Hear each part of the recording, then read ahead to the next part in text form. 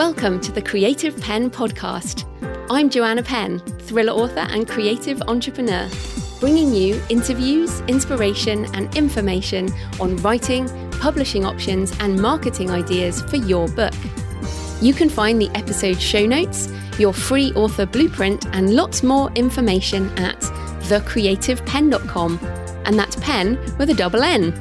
And here's the show. Hello creatives, I'm Joanna Penn and this is episode number 503 of the podcast, and it is Friday the 14th of August 2020 as I record this. So today I'm talking to the lovely Michaelbrent Collings, returning to the show to talk about how to revive a flagging author career. So what happens when you've written award-winning books? You get amazing reviews from readers, but your sales still start a downward spiral. You can give up writing, or you can take a step back, review your catalogue, figure out a plan and upskill, then reboot your author career. And in this episode, Michaelbrent shares how he ended up delivering pizza to support his family, and there's no shame in that. It's just incredible to do anything to support your family because sales had stalled, and how then he reinvigorated his author career, taking his book sales income and reader engagement to new heights. It's very inspirational and practical and a good kick in the behind if you need it. So Michaelbrent is a favourite guest on the show, especially when he talked very openly and honestly about depression, which he lives with and manages his writing life and his family life alongside. And he was one of the people I reached out to earlier in the year when I decided to reboot my own fiction brand as JF Pen. Because I have kept writing fiction over the last decade now, really, but my fiction income has drifted downward, even with more books, as I resisted paid advertising and focused on the far more profitable angle of the non-fiction business. And you know I have multiple streams of income, and I focused on what was basically easier. And to be honest, the non-fiction business model is easier than the fiction, in my opinion and my experience. But the pandemic has helped us all rethink our direction. And after Jonathan decided to go get a job, as I've talked about in episode 500, I decided I could let some of my other focuses slide a little. I'm not giving it up, as you all know, in order to refocus on my fiction and reboot those income streams. So I've been doing some of the things we talk about in this interview, because we recorded this a little further back. And I've been doing this now since May, so May, June, July and half of August. And my fiction income is actually 10x what it was, which is exciting. And that probably tells you how low it had gone. But it is 10x up, which is brilliant. So I'm intending to share more in detail about exactly what I've been doing. I've been talking about it a bit, doing a lot of the metadata, redoing covers, repositioning, rewriting some of the blurbs, and then also doing more advertising. And I can evaluate what I've been doing on a longer term scale. I'll also be looking at profit towards the end of the year, as well as income, which of course is far more important. So this discussion is, I think, super useful. We both get really honest. We're just honest people. So we share with you what's going on. And even if you write non-fiction, the principles definitely apply to any kind of income stream based on books or even beyond books. There's definitely more of a process mentality, mindset mentality. That's, not right. But you know what I mean. It's very much of an attitude shift and a process shift. So I hope you find that useful. So in publishing news this week, Findaway Voices announces that Authors Direct is now out of beta and available to everyone. So Authors Direct is a new direct-to-consumer storefront that enables authors to sell audiobooks to fans around the globe. Listeners purchase their favourite audiobooks from the Authors Direct store and listen on a free app available for download on iOS and Android or on a web player. So Authors Direct is not a retailer. It doesn't have any merchandising or promotion. It's not a store in that way. It's more that as authors, we can direct listeners to Authors Direct so they can buy audiobooks and play them in a proper player. And this is the problem. So at the moment, I sell zipped MP3 files through PayHip, and obviously someone has to know what to do with zipped files, and we include a little document that says what to do. But it does mean that they have to download the zip file, unzip the zips, and then they are in the right order, but they have to get them to their player or whatever. Whereas Authors Direct, I have the app on my phone. It's excellent. It's just like any of the other audio apps. So you can sell your book and it will arrive and it will be in chapters, and you can speed it up and you can do all the things that you would normally do on an audio app. So yes, listeners will only find audiobooks from an Authors Direct marketing effort.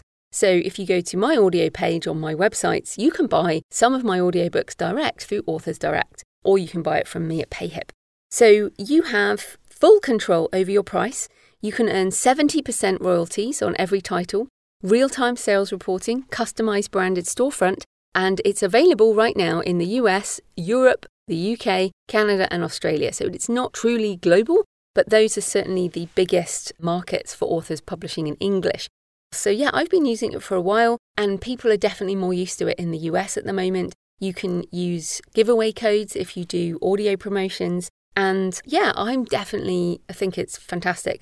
Now, there is a one-time setup fee for the store and you can get started, but it's not massively significant.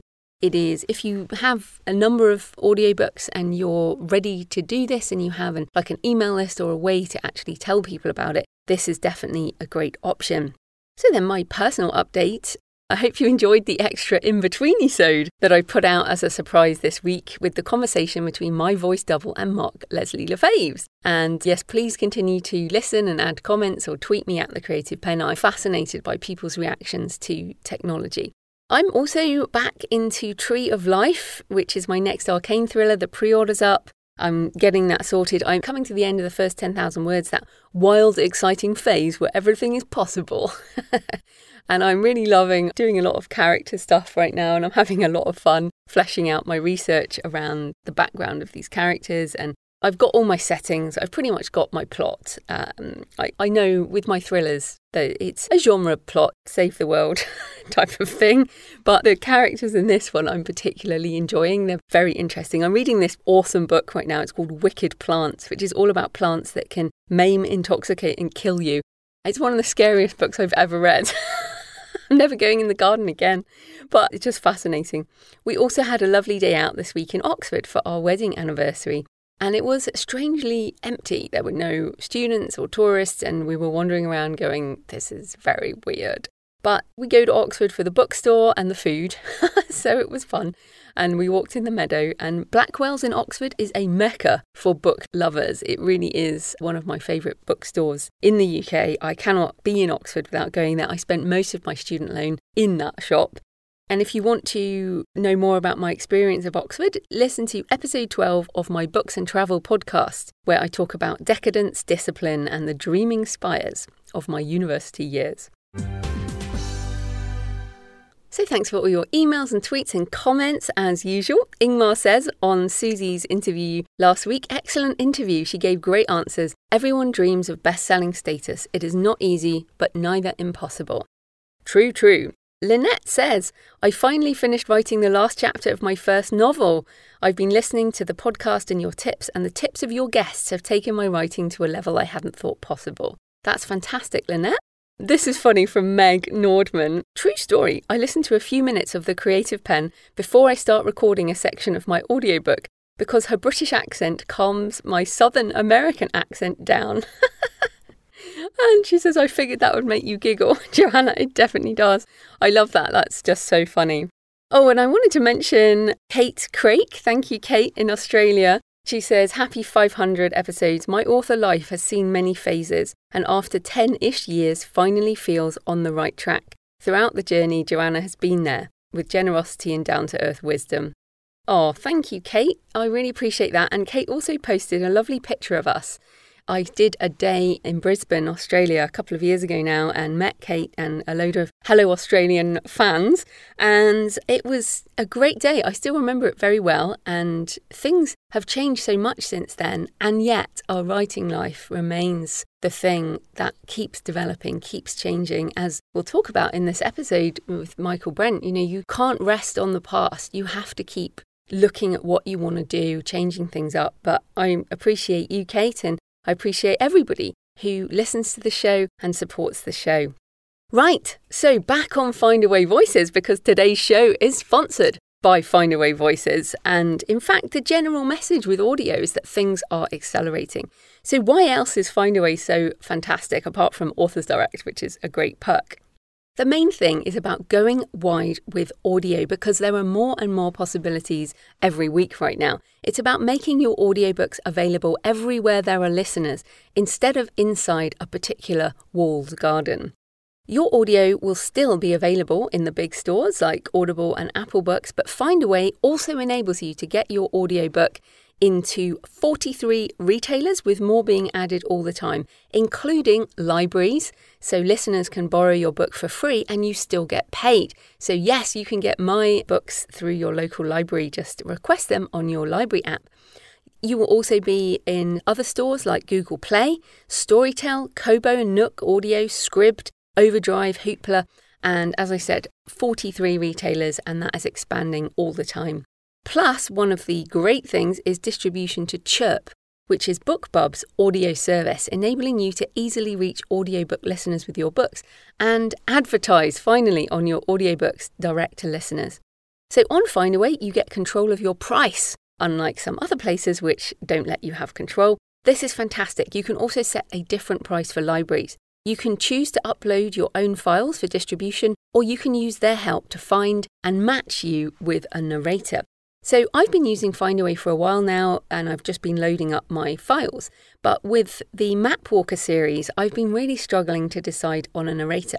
So I went with Findaway's help for this one. All I had to do was fill in some forms about my book preferences. So for example, I wanted a British female voice. I basically want something like my voice. And they sent a whole load of samples for me to listen to, and I found someone I really like, and that is now in the contract phase and will start the process soon. So it's all very exciting. And you guys know I only work with podcast sponsors who I actively use and ethically promote myself. I love Findaway. I really am one of their super fans, and I hope you will take back your audio freedom and check out findawayvoices.com today. So this type of corporate sponsorship pays for the hosting, transcription and editing. But my time in creating this show is sponsored by my wonderful patrons. Thanks to everyone supporting the show on Patreon, and thanks to everyone who can continue their pledge at this time. I do appreciate that many of you have had to cut back, and it is a really difficult time. And I still appreciate all of you who listen and spread the word about the podcast amongst the writer community. I know there are lots of ways to support the show. Thanks to new and returning patrons this week: Lisa Ortigara Crago, Stephanie King, Katrina Geese-Dixon, Jennifer Summersby Young, Thea, Zoe Sadler, CJ Edmonds and Lisa Coolman. I really appreciate your support on Patreon. It demonstrates you enjoy the show and want it to continue. And of course, you can support the show with a couple of dollars a month, less than a coffee a month, or a bit more if you want to be generous, and I do drink a lot of coffee. You'll get the extra monthly Q&A audio, which I'll be doing over the next couple of days, probably. It might even be out already. And you'll also get the backlist plus 10% off my online courses, including your author business plan. You can support the show at patreon.com, patreon.com/The Creative Pen. Right, let's get into the interview with Michaelbrent. Michaelbrent Collings is an award-winning and internationally best-selling horror novelist and screenwriter. His novel, The Deep, was a finalist in the Bram Stoker Awards and is one of my favourite horror novels. And Michaelbrent has been on the show several times. We've talked about writing with depression, as well as writing fast and writing horror. Today, we're talking about something very interesting, which is rebooting your fiction author career. So welcome back, Michaelbrent. Thank you. It is always such a pleasure to be here. And I know that's sort of the standard tradeism, but I just get such a big smile when I get to hang out with you. Oh, yeah, we have a good time. And I think also part of the reason I have return guests, obviously we get on, we've never met in person, we get on well. But I also feel like with each return trip, one can be more honest because your personal friendship develops over time as well. So I feel like we're just getting deeper and deeper. Yes, you'll be hearing all about my hemorrhoids today. Okay, so today, changing the subject. So we are talking about something really interesting, and why I wanted to talk about this to set the scene to people listening. So I reached out to Michaelbrent a couple of months ago because I write fiction, and I feel like over the last few years I've let that slide I've let the writing slide. I've definitely been writing the fiction, but I have not been doing a great job at marketing the fiction, and my fiction income as a percentage of my overall income was getting less and less. And I needed to pull it back. I was feeling pretty depressed about it, miserable. Not depressed, sorry, in a depressed sense. I was miserable about it. And I was just like, okay, I need to do something. And I heard you talk about this on, I think, the Six Figure Author podcast, which is fantastic. And so I reached out and you've helped me. So we'll get into that. But let's start with your situation. So a few years back, you had this kind of crisis. So tell us about that time and how your career stalled. Well, it did. I mean, when I say stalled, a lot of people are like slowed down, but I'm talking about you're flying in a World War II prop plane and the engine stops. That's the kind of stall that I was in. I was still writing as well, but I had a combination of physical and mental health problems and then changes in the marketplace. Amazon became much more of a pay-for-play kind of a playground to work in. And all of that combined to make me say, hey, I'm going to join the fast-paced and interesting world of pizza delivery. And it was just like I had to pay bills and I had to take a second job, which was my closest thing to having a grown-up job in a decade. So it was a really tough time on a lot of levels. And I actually went so far as to say, I'm retiring. It wasn't like a woe is me, please pity. I just wanted to kind of let the 3 or 4 people that I still thought were out there kind of know I can't do this because I got to take care of my family as my priority. And a couple people reached out and said, no, that's not okay. One of them being you, and I got such terrific help from you as well. And so what I did is I backed off for about 2 months and I threw myself hard into the study of areas that I'd been missing. So as a result of that, I didn't really reinvent myself, but I certainly tightened up as many of the loose points in my business as I could, because this is a business. If you're an indie, you're a business. You're not only an artist. I don't see myself as an artist at all. I'm just like a guy who makes hamburgers, and my McDonald's franchise was failing. So I had to back up and figure out why. And since doing that, I've seen a huge increase. I mean, my mailing list alone has gone from a couple of hundred to tens of thousands in the last year. And a lot of that is just due to stepping back and going, what do we need now? It's not the Wild West. I can't just put a book on Amazon and be one of 6 books and expect to sell it. There's a lot more required now. So we're going to look at each of these things in more detail. But I think you mentioned they're stepping back, and that assessment is really hard. And I certainly, I put myself out there every week on the show and I'm like, oh, I'm meant to know how to do this. And this is really hard. Why is this happening? But also I found as I talked to you that I had a lot of self-doubt about even my ability to write. And that perhaps I just wasn't a good enough writer to make it. And it's very hard for me to say this stuff out loud, but I really had that. And I wonder, can you talk a bit about how were you able to be honest with yourself about what was wrong and change the mindset around what you could do, I guess?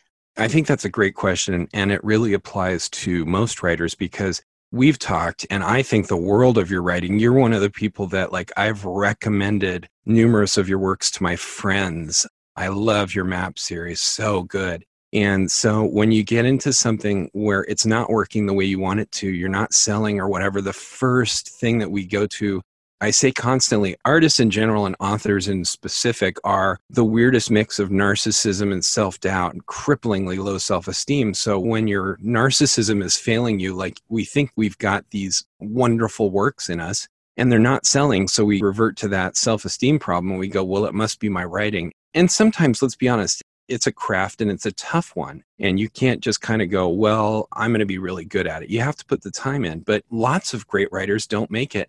And part of that is not their writing. Most of it now is business stuff. It was fairly easy for me to step back once I received encouragement, because even I was like, well, my work sucks, so I'm going to do something else. And it was very helpful to have external validation from people who emailed and texted and said, this is not okay. Figure out what you're doing and do it better and keep writing. So that was an important first step. But beyond that, part of what made it easier was my goal is not to be known as the king of a genre or the best writer in the world. My goal has always been to take care of my family. If I have that kind of an externalized goal, it's less about me. It's me stepping back and going, okay, personally, this is just personally the best sort of monetary income potential that I have is through my writing. So what do I need to do better so that I can get my real goal, which is to put food on the table? And it took a lot of the ego out. So I could look at my covers and say, yeah, these really are sucky. I mean, I've gotten some feedback and they're not very good. And I could look at the kind of marketing I was doing and going, this is 5-6 years behind the curve. Everything's different. And then beyond that, I really rediscovered something that's true of authors, I think, is we get to be professionally ignorant. We get to be curious and stupid in a way that most adults can't be. So I could sit there and go, wow, what do I need to learn? And instead of being depressed, I found all these great courses and so many free things on YouTube. You know, you can sit there and go, fantasy book cover, how to make one on Photoshop. And there's 8,000 different videos pop up, and some are helpful and some aren't. But I was able to dive into this fascinating world of things that I don't know. And to date, I mean, I'm doing this podcast, and after this, I'm going to go shoot a funny little book commercial because that's what I do for all my releases, and I have an upcoming release. And I never would have thought of doing that or been able to do it 6 months ago. And I'm tickled pink that I'm going to go and put up a green screen and shoot video and put backgrounds and do all the fun stuff. So I guess the threefold thing for being able to step back is having a support group that says, no, you don't suck, and being people you believe, and then taking your ego out of it by having an external goal if possible. If your goal is to feel good all the time and sell books all the time, you're screwed. It just doesn't happen. And the third thing is to be excited rather than to say, I'm a failure. Say, I am so happy to be ignorant in this exciting field that I can now discover. And those three things really help pull me through. That's great, actually. And in my head, I can see your old cover for The Deep. And I think I particularly emailed you about that because I absolutely love that book, as you know. But the old cover was just really bad. And your new cover, it just was, well, I think it's like you said, it was something out of a decade ago when the covers were, you know, less professional. And then the cover that you now have on The Deep, I think you've still got it with the boat reflecting with the skull. I just love that cover. It's amazing. Now, what's so interesting with your covers is that you learned to do this yourself, which generally is not recommended, right, for authors. Right. But you seem to, I mean, did you just learn how to do these incredible covers, or were you already sort of visually interested? Because I think your change has been humongous in that area.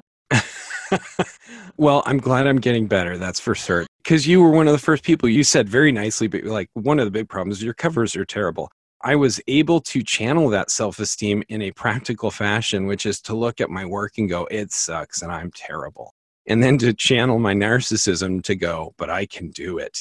And part of that rebranding or restarting, I spent 2 months taking every online Photoshop class I could afford and could find. And so I just spent hours and hours locked in my bedroom with my computer open with barely enough processing power to do it and just practicing. And I'm not a visually adept person. I'm fond of saying my stick figures look like they were drawn by other stick figures who were drunk. And so a lot of the cover work was just, that didn't work. That didn't work. That didn't work. And to date, even a lot of my covers I look at and go, well, it's full of things that don't not work. It's not that I look at it and go, this is a masterpiece, but I go, this style functioned for another book in the genre, or it worked for one of my other books. I try not to be repetitive with the covers, but they all have to have sort of a similar feel that identifies them as a Michaelbrent Collings book. And luckily, I did have a style that developed simply because I like the look of it myself and it's easy to repeat. So I'm not this uber expert. I am someone who hates himself to a level that makes it easy to go, no, that's no good. And that's a necessary part of getting better. Well, maybe not that extreme, but there are, No. I think having some healthy skepticism around one's ability. But I don't do my own covers, and it's not something that I'm willing actually to upskill on. But how many books do you have now? Because I feel like that was part of it. Because if you've got that many, how many books do you have?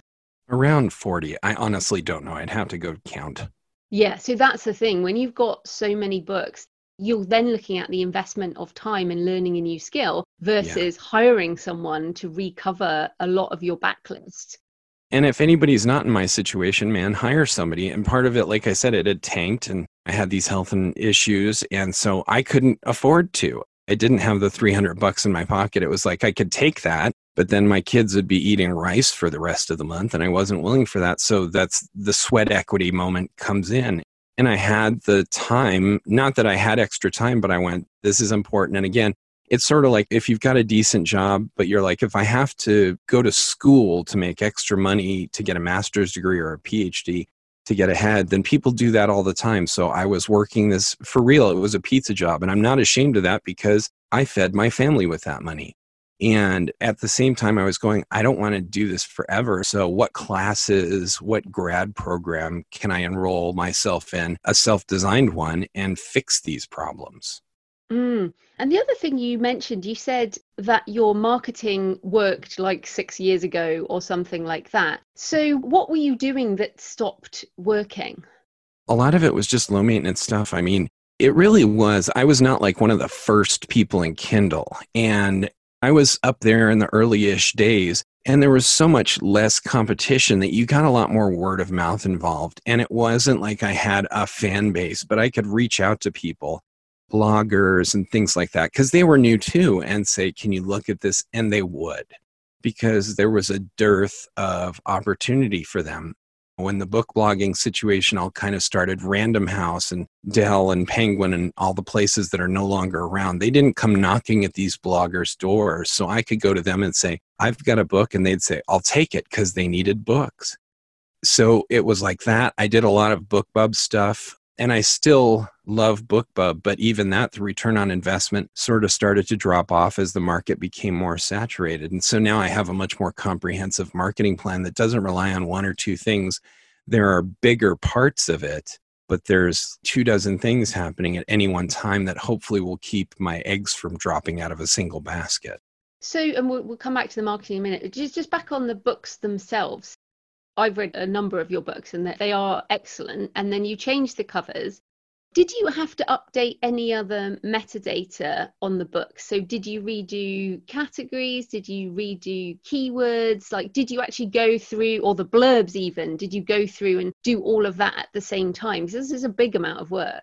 Yeah. And yes and no. I mean, I've updated almost all of my old work, but I didn't do it all at once. And most people don't have 30 or 40 books they're dealing with, but they do have an outside job and they do have family responsibilities or church or charities or whatever people are interested in. And don't give those up. If you're going to be a writer, one of the best ways to be a writer is to live a life and to have an enjoyment of being around other people, because you'll want to share naturally and it'll keep you going. So I updated them over time. And that actually helped a lot because my fan base was growing. And I was able to say, hey, I just redid the cover for the ride along and I put it up on my Facebook fan page. What do you guys think? And I got input and then I listened to it. So it was like, move the lettering around. That's a great idea. The book that's coming out August 18th is called The Forest. And I went through 3 or 4 iterations that were all pretty close, but I got very helpful input from my fans. And that made them more appreciative. So every time I do an update, and I'm still updating, some of them have been through 2 or 3 iterations since I rebranded or restarted. And every time I put it up online and say, what do you guys think? And so that has been part of my marketing process. And it makes it a much more natural and an easy thing because I can do it to take a break. I'm tired of putting words on a page. So I'm going to do some cover work. I'll share it with my fans. Same with metadata with the descriptions. It's all been updated. And now there's a much more, if you look at most of the descriptions, they have a much more, again, kind of a voice to them that is similar from book to book. And I found stuff that worked over time. And if it ain't broke, don't fix it. So I have done all of that, but doing it all at once is a monumental task. And I wouldn't do that given the chance. I mean, parse it out. This is a marathon. That's the nature of the business. Absolutely. I'm just redoing a trilogy and obviously it's easier with series, but this is another thing because you write in horror and most of your books are standalone, aren't they? Yeah. I'm getting a little more into series work just because I wrote a book called Strangers 7 years ago.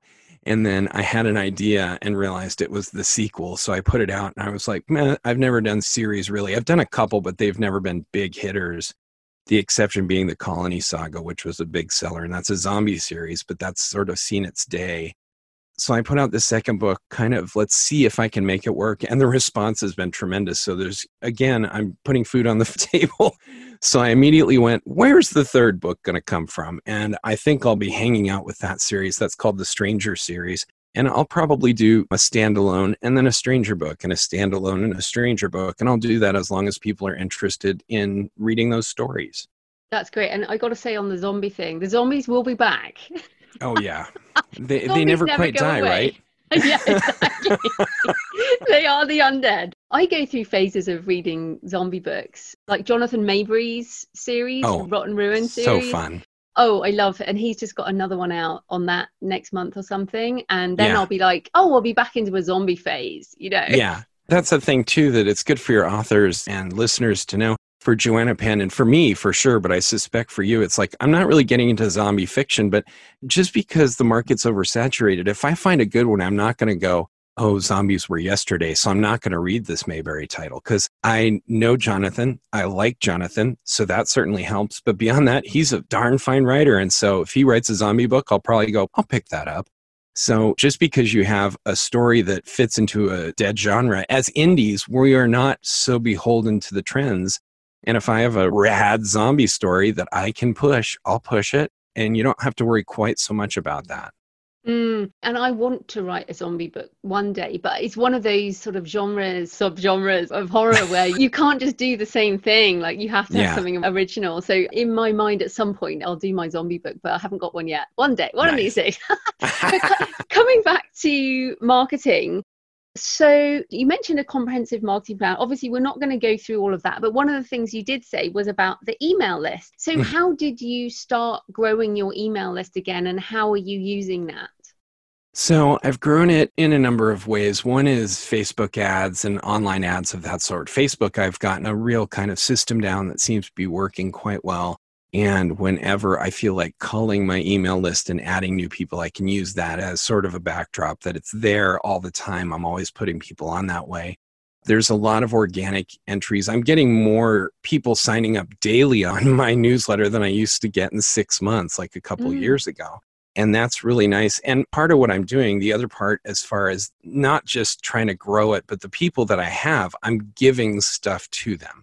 So it's not that I'm emailing them and saying, here's a new book out. I'm emailing them and saying, I've got all these lists of free and 99-cent and Kindle Unlimited books for you. Check these out.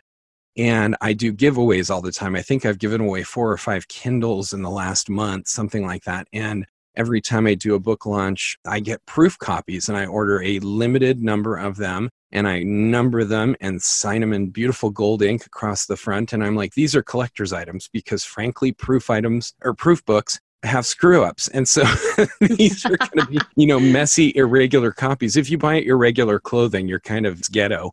If you have an irregular book, it's a treasure. It's that buffalo penny without fourth leg on the buffalo. And so people really like that. So what I'm doing is I'm sending a weekly and sometimes more often email to people. And I do not offer as the main thing a Michaelbrent related thing. I do my best to offer them something for them. And then at the bottom, I'll say, oh, and by the way, my books have been on sale since the beginning of coronavirus. And I've put almost all of them on Kindle Unlimited with lending enabled so that people who are hard up for entertainment, hard up for money can get them. And here's the links. Even that's a very service-oriented thing because when my wife and I started that, we figured we'd take a real big monetary hit and do it for a week or two. And so many people were helped by it. We've kept it going for 5.5, 6 months now. So the things in my newsletter are very much geared towards not selling my books, but helping these people out. And as a result, they love me because I'm helping them. And I'm so appreciative of that. And I think that shows too. I'm not just using these people. So many of them are my friends. It's actually hard to keep up with all of them now because they email and I'm like, oh my gosh, you're having surgery. That sucks. Oh, you have a new baby. Congratulations. And I love that. They're great people and treating them that way. I think even if you're not interacting with 30,000 people personally, the ones you're not interacting with personally feel a genuine appreciation.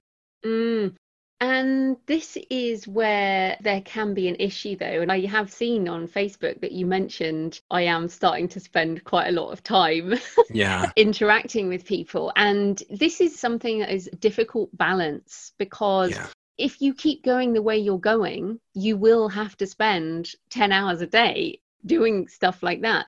Well, first, I know everyone's thinking, are you still writing books or are you just marketing books? So how are you balancing your time now? And how are you going to continue to scale without just spending all your time engaging? Yeah. Well, as far as how I balance my time now, it's generally a 50-50 split. As far as I will spend half my time marketing, responding to emails. I spend probably 3 hours a day now, maybe 4, responding to emails and messages that are from fans primarily, and then the rest are business stuff. And I know that's a hugely good problem to have. And I don't want to be like that ball player who's going, oh, I'm getting paid $100 million a year and it's just not fun anymore. Like that's so ridiculous. So I'm aware this is a really good thing, but it is draining because I want to attend to each of these people. They are my friends and they are the people putting food in my kids' mouths. So I love them. And so day to day, it's 50-50. When it ramps up into book time, when I'm writing, it's much more writing oriented. I'll do a lot less marketing. Now, I haven't done any writing for the last couple of weeks. It's all been marketing stuff. And then when the new books hits on the 18th, it'll be marketing for another couple of weeks. And then I'll ramp into the next Stranger book. And so there's probably a 50-50 split right now. And it is hard to manage. I'm not going to lie. It's hard to keep straight. I had 5 alarms go off today to remind me I had this interview. And you're one of my favorite people. And so you would think that I would remember it, but I'm just so crammed full of stuff right now. Every time the flipping alarm went off, I went, oh my gosh, that's today. And it gets very easy to lose yourself. So as far as scaling, I'm hiring an assistant. I've hired someone part-time. I'm going to be outsourcing some of the work. I even was doing all the upkeep and the maintenance on my website, which I really enjoyed. I have a friend who is a very high-level web designer, and I finally called and said, hey, how much to put you on retainer? Because as much as I enjoy it, that's not putting the food in my kids' mouths and affording me and my wife our Netflix hour together kind of thing. So I can't do it, and you do have to make those decisions. It's a good problem to have. I'm not going to lie at all. I much prefer this problem to, I hope I can get the next pizza in 30 minutes or less, or I won't get as good of a tip. But it is a real thing, and you do have to start shopping out more and more stuff so that you don't lose yourself. Yeah, I think that's a really good point. It's like you cannot step up a level until you start outsourcing. It's impossible for one person to do all of this at a level where when you've got as many books as you have and you're building a bigger business, like bigger businesses need help. But it's very difficult to get over that mindset shift, isn't it? Certainly as an independent creator, to go from I can do everything the best to I need to hire someone. Like, what was there just a tipping point of I don't have any time? Yeah, and that's what it came down to. And it wasn't just time, but you kind of look at, when you kind of get the whole thing settled where I am a business, you start making easier decisions based on money. So 3, 4, 5, 6 years ago, even when I was doing okay, I would get something in my attention that was like, this is $100, it'll help your business. And I wouldn't do it because why should I spend $100? And now I get something in my business as an opportunity and it says it's $100, and I look at it and go, it will take me 1 hour and it'll return $200, so I'll make $100 for that hour. That's a good expenditure, and the $100 goes out without a second thought. On the other hand, like yesterday, I sat in the garage. This is indie life for you. I'm shooting this commercial, and I looked at lighting that I needed because I have pretty good lighting, but I didn't have appropriate for what I wanted for this particular thing. And which is, we're going to shoot a game show that's all about my new book, and it's going to be lots of fun, but I had a green screen and I needed better lighting, and I looked online and I'm like, I don't feel like spending $3,000 on a light. So can I go make something like that? And I did. And that was a heap of fun. And I could validate a day's work because I was saving myself $5,000 because I needed 2 of these lights. And that was a lot of fun, and it made sense on a financial setting kind of way. Now, Stephen King, he's not going to go, maybe I'll go out and make my own set of lights and green screen setup. And my own video. Yeah, other people are going to do that for him. And if he's going to be a piece in it, like I'm going to be an actor, I do all these little commercials whenever I have a book come out, and I'm one of the actors. And Stephen King might show up on set and they go, stand there and make a face, and he does, and he walks off because he's got a whole support system. And if I'm that big, you can bet that I will not be in my garage putting together 2x4s to hold lights together, you know? But right now I can, and I like it, and that's a real gift and a pleasure, and I'll enjoy it until such time as I can't afford to do that. And you're actually really creative with your marketing, like you said there, and you're enjoying the video stuff, and you're funny, like you're a funny guy, and I admire how much you share like that, because I'm just useless at that. No. I don't want to chat. Like, I don't want to chat. I'm not a Facebook person, which is why I'm kind of in awe of how you do it. But equally, I don't want to do that. In fact, I had some ads, I put some ads up, after we spoke, and I got some comments that I got some really nice comments, and then I got it's a very angry time in the world right now, and I got some comments on the Facebook ads that just kind of physically hit me, like you feel that kind of squeeze in your chest, like, oh, I just don't, that's just broken me for today, and I just can't see that. So I just decided, well, I can't do that then. I can't do that to myself for now. I might go back to it, but I decided, well, maybe my criteria has to be, I will do advertising where people can't leave comments. So that awesome. has become a criteria for my marketing. And partly that's what we need to do, isn't it? We need to put in constraints, like you've put in a constraint, which is, I'm going to pay someone to do my website. Yeah. And I'm not going to do it myself. And I've put this constraint in. So what are some of the other ways that you are marketing, or some of the things you're not doing because they just don't fit? So you mentioned book bloggers, for example. Are book bloggers completely gone from any form of marketing now? They call themselves book reviewers now. It's the same thing, but they're, it's a big site that's dedicated to stuff they read. And I just spent last 2 weeks emailing these people. I have a spreadsheet of like 400 book bloggers that work in horror, and another couple hundred in romance, because I do that occasionally, and another couple hundred in sci-fi. And so I reach out to those people constantly. And it's nice because at this point I do have a system, so I can, if it's someone I've never worked with, I have a form and I send it, and it's like, here's why I'm a badass and you should read this book. And everybody that I have talked to, they get a personalized email, that have reviewed me. That's a really big marketing tip, by the way, especially for new authors. Book reviewers and book reviews are not your right. They are a privilege. And you have to treat them that way, and you have to treat them with appreciation. I have been very lucky. I've been picked up for review by Publishers Weekly numerous times, not paying them, just they're aware of me, and so they've started picking up my books. Their first review of one of my books was totally 180 from any review I'd ever heard, and it was not a good review. That is, they were not happy with it. And the only thing I did was I wrote a letter, to the general editor, and I said, please pass this on if you deem it appropriate. Thank you to your reviewer for spending the time, for spending the care. Their review was thoughtful. Whether I agreed, and I didn't say this, whether I agreed with it or not, that was something they did for me. They allowed me to take up space in their mental real estate, which is so limited these days. And I have nothing but appreciation for that. And as a result, even book bloggers or book reviewers that maybe haven't liked one of my books, they're like, please send me your next one, just because you're not an a-hole, and you don't yell and scream if I don't give you a 5-star review. And that's really nice. I'd like to be able to give someone a review and know that they're not going to yell at me if they don't get the outcome they wish. And so, I have a lot of interaction with book reviewers, and they're fantastic. Very few of them are sitting there being like, how can I destroy a writer's soul today? There's just not that many of those.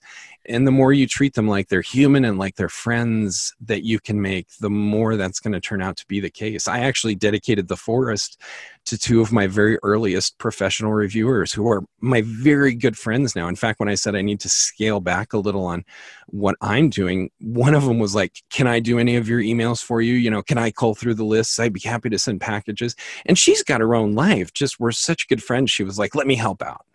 Oh, well, that's because you're a real person. I think that's, well, obviously you're a real person, but I mean, you are a real person in your communication. Like, I don't feel like you put any barrier between what you talk about with your fans. It's not like you go, they are a fan, therefore I can't say this. You're respectful, obviously, but you're also personal, which I think is important if we open up to our readers. I mean, they're already inside our heads. Like anyone who's read, I feel like I know you in a way because I've been inside so many of your books. Like I feel Right. like I know a part of your brain that even I feel with my fiction too. People who read our fiction know us in a way better than some of our family, like who haven't been inside that part of our brain. Yeah. Oh, totally. It's Yeah. like a weird thing, right? And that's where our readers are. Like the readers who love our books, they know us really pretty well, even though we Yeah. think we're being separate. They actually know, they can read through our fiction into ourselves. Does that make sense? Oh, totally. In fact, I'm playing a video game and I won't name it, but I like video games in my off hours, and some of them are just stunning examples of story. So I can actually feel really good playing it because I'm picking up story stuff. So I'm playing this major video game that's been released not too long ago. And as I'm playing it, I'm going, I feel like this author who wrote all the story for it hates people, just hates the universe, and is somebody that I would not like to hang out with on my off time. And I'm going to finish playing it because, frankly, I've invested too much time to not see how it ends and see if I'm really angry because I'm right about it. But you definitely get that sense with people. And that's one of the reasons I tell people to stay involved in their outside lives, because you don't become a hermit, because you continue finding out what miracles people are, and that does shine through in your writing. And that's not to say it's all happy. I mean, some of my books have very unhappy endings, but hopefully you don't get a sense where at any point where I'm writing out code for I hate you all, I wish you would die, buy the book first. Yeah, it is interesting. Well, one last question on marketing. Paid advertising is a huge part of most authors' lives right now, and I dare Yeah. say you weren't doing that much of it before.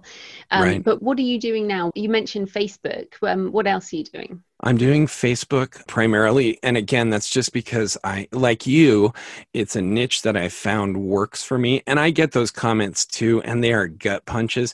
And some of the hardest ones are like where they comment on a problem with your book and you feel like writing back and going, you're right. I'm sure you're 15 living in your mom's house, and I'm only a professional who's been doing this for 10 years. Thanks for pointing that out. I missed it. It's like you get really snarky in your head, and it's hard not to respond to those. So I totally sympathize with anybody who's frustrated or who just chooses not to do it. That said, the ads I'm running get a terrific return on investment. I do Amazon ads, and the Amazon ads, I've noticed an interesting thing, which is I don't necessarily get a great return on investment on them, but when I turn them off, my Amazon income dips to a much greater level than one would expect. So say I'm making a 5% return on investment with my ad. If I turn it off for that book, I will take a 10% dip. And I suspect, don't quote me on this, and I don't want Amazon to be mad or anything, but they've got algorithms that are very complicated. A huge part of it is devoted to the user experience, because that's how they get money. And everything left over that's not user experience is not towards authors, it's towards getting money. And so I have a suspicion that part of their algorithm that determines if they're going to push a book or not is whether the author is investing in them. So I make sure to spend quite a decent amount of Amazon money every month. I spend thousands of dollars on Facebook. I do BookBub ads, and I spend a lot just maintaining the mailing list. I mean, you get to a certain point and it's like the mailing list monthly cost at this point is more than my entire marketing budget for 2011 kind of thing. But again, that's a good problem. And it is weird because when I started, I was getting 10,000% return investment on every dollar I spent. But the question becomes, do you want 10,000% return investment on $1? Yeah. Or do you want a 10% return investment on $250,000? And if you do the math, the $250,000 makes more sense. It is not a good idea to just jump into Facebook or Amazon and say, I'm spending 20,000 this month, because you're going to lose your shirt. There is definitely a building process. And basically, so far in the last couple of years, every 8 to 10 months, I have essentially doubled my marketing budget. And each time the return on investment goes down slightly. So my first time it went from 10,000% down to 100%. And then it went down to 95% and 90%. But it's still an amazing ROI, and I still continue scaling up, and that puts, again, more money in my pocket that I can invest in stuff that most matters to me, which is family and being able to give back. One of the wonderful things about doing the giveaways, I mean, I spend hundreds of dollars a month on these things, and I love doing it because it feels good to give stuff to people who have given so much to me. And on a marketing angle, you're building your brand and, Yeah. Loyal fans. Yeah. There's that as well. Yeah.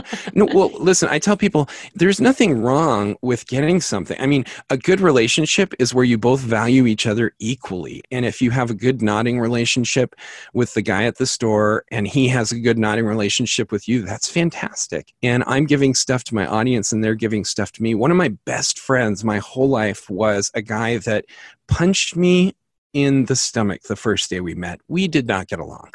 And then 2 years later, it was in high school and I was really scrawny. And I called him up and I said, Chad, I know we don't like each other that much, but you are sculpted. Like, you are a big, yoked, muscular guy. And you actually have girls looking at you, which I don't. Teach me.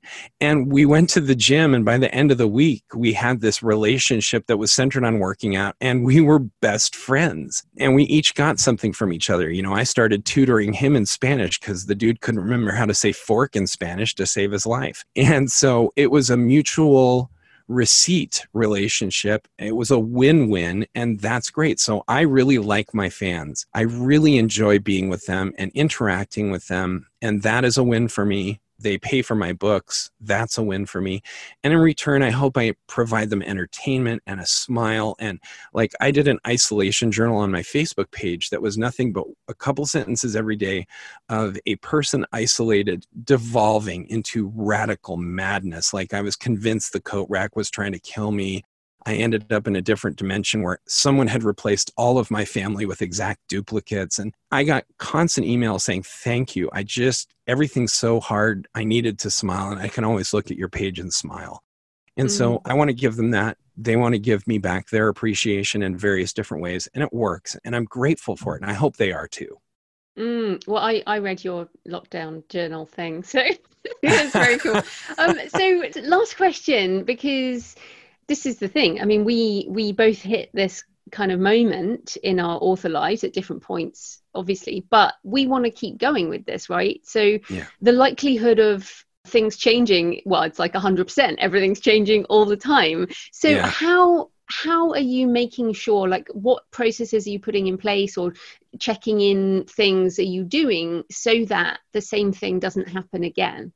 Part of it is just being more aware, I think. So, if I hear a word that I don't understand that is in a marketing blog, I follow that. So I got an email from a publishing company saying, we'd like to publish your book. And it's a book that's already published. So usually when I get an email like that, it's from a publisher who's like, hey, can you turn us over the rights and we will screw you to the wall? And my polite reaction is usually no, thank you. But I always look at them. And this was something I'd never heard of. And I looked into it.